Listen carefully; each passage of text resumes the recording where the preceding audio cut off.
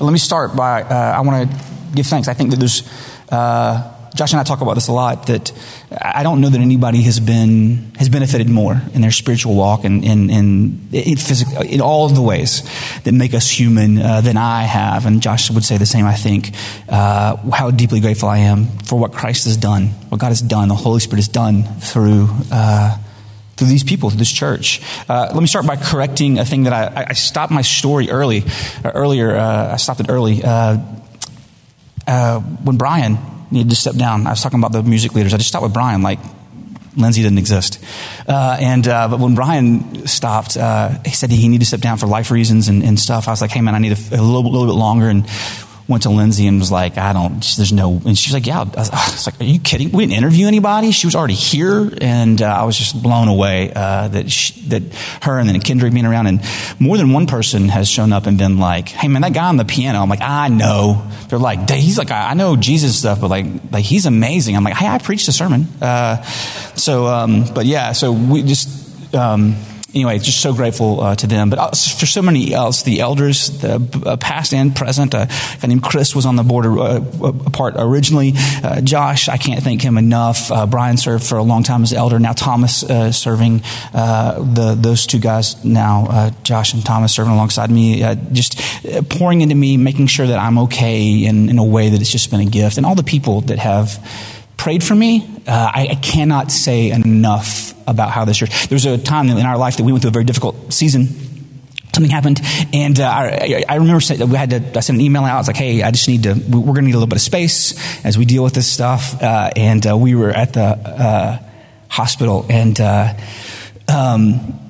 remember walking out, needed some air, and I walk out of the hospital room, and like there's like a bunch of people just sitting there that I told not to show up, and they just like look like I had caught them. They're like, and they're like, we didn't know where else to go, and I'm like, that's just beautiful. Like that's what this church has been for us, showing up even when I told them to stay away, and just so grateful for that. I also, gonna be third.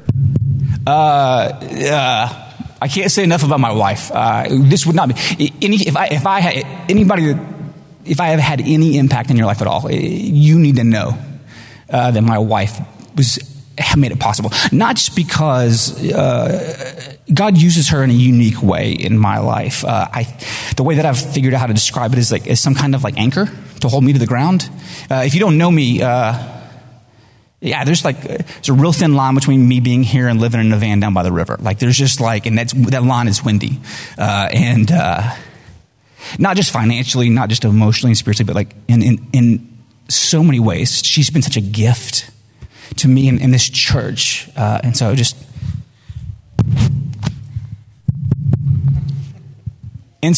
so grateful for that. And so here's the deal. I'm not gonna preach today.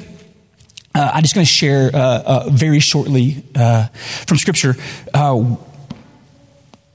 why we do what we do and where we're headed. So I want to read a passage to you. I therefore, a prisoner for the Lord. This is Paul writing in Ephesians to the people at Ephesus. This is chapter 4.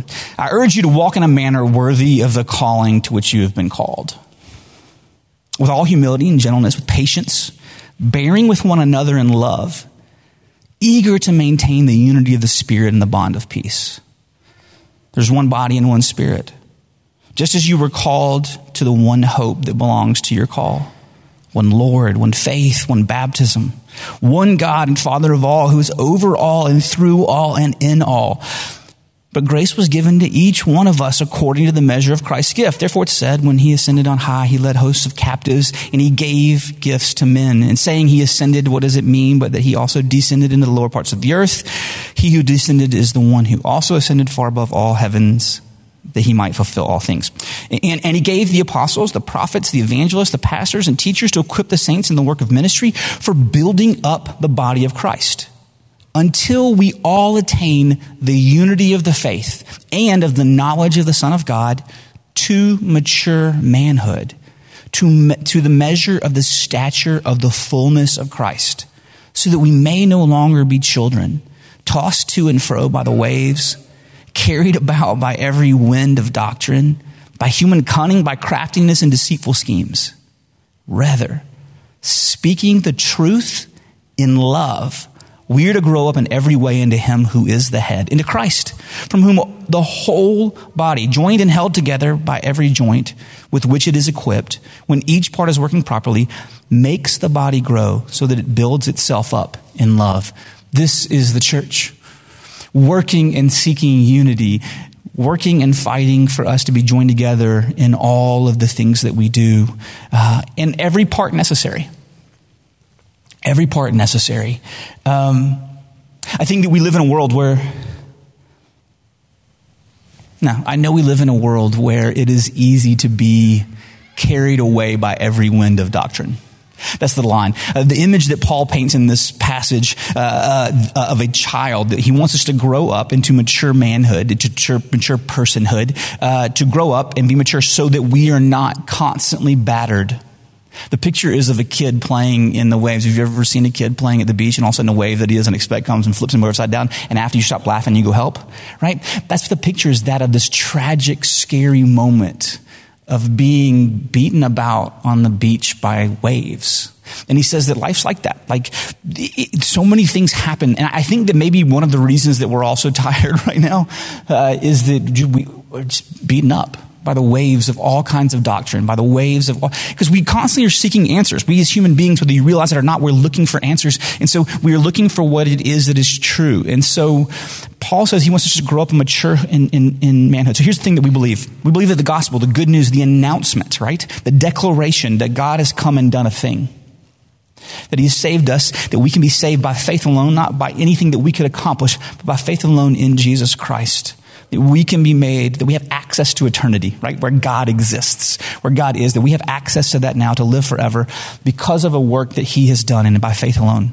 This gospel, this truth, this is what we're doing, right? When we talk about worship and discipleship, and we talk about missions and service, what we are doing is we are applying that gospel to every corner of our lives. When I wake up in the morning and I feel like before I even wake up, I don't know how it happens, but I wake up with a to-do list in my head. I guess it came from the night before, and I will only be a good person if I check off all these things plus 2 more, right? And I forget God's sovereignty. I forget his love, right?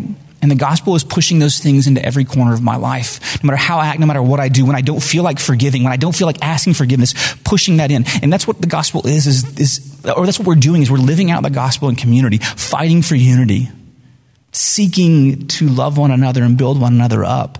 That's what this church has been for me. That's what we hope to continue to be. And here's the deal. We didn't start this. Gibson, will you bring me that? I'm so sorry, buddy. Whew. If you wonder why pastors' kids grow up and too much is expected. This picture right here is the only picture we put up. We have some furniture coming soon, though. But hey, I think I have a picture. Oh, it's already up. So this picture is from out there. It's the people that built this church. Before us, there was a church, Chapel in the Pines. And the men and women in these pictures made great sacrifices to make this a place where the gospel was preached, where it was taught.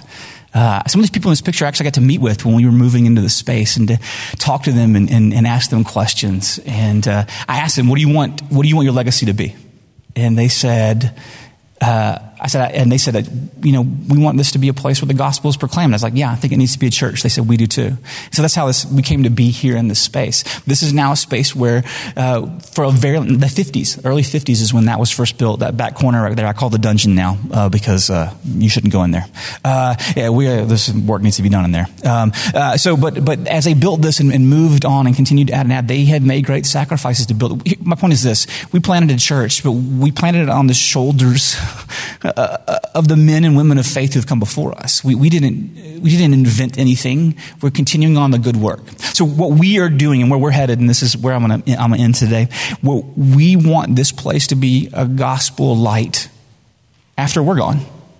When there are old pictures like this of us, that this is still a place. When I'm not here anymore, that this is still a place where the gospel is preached, where Jesus is proclaimed week after week. That's what we get to do now. We get to invest in this place, not the building, but like this community in each other, to love one another in a way that the rest of the world looks and goes, that's weird. Why do you guys love that way? And we can tell them about Jesus. There's only one reason, because of Jesus. And so that's what we get to now work on. That's what we get to do now, to make this a place that it's not about us. It's not about us the last 10 years. It's not about BCC. It's about Jesus Christ being proclaimed in this place, far beyond us, because the kingdom is everlasting. And that's what we're doing. That's where we're headed, and that's what we want to do next. So let's pray. Father, thank you so much for what you have done, for what you are continuing to do, what you will do in the future. Give us wisdom to know that it is far beyond what we could have accomplished. This is certainly not what we envisioned. But you've done great things.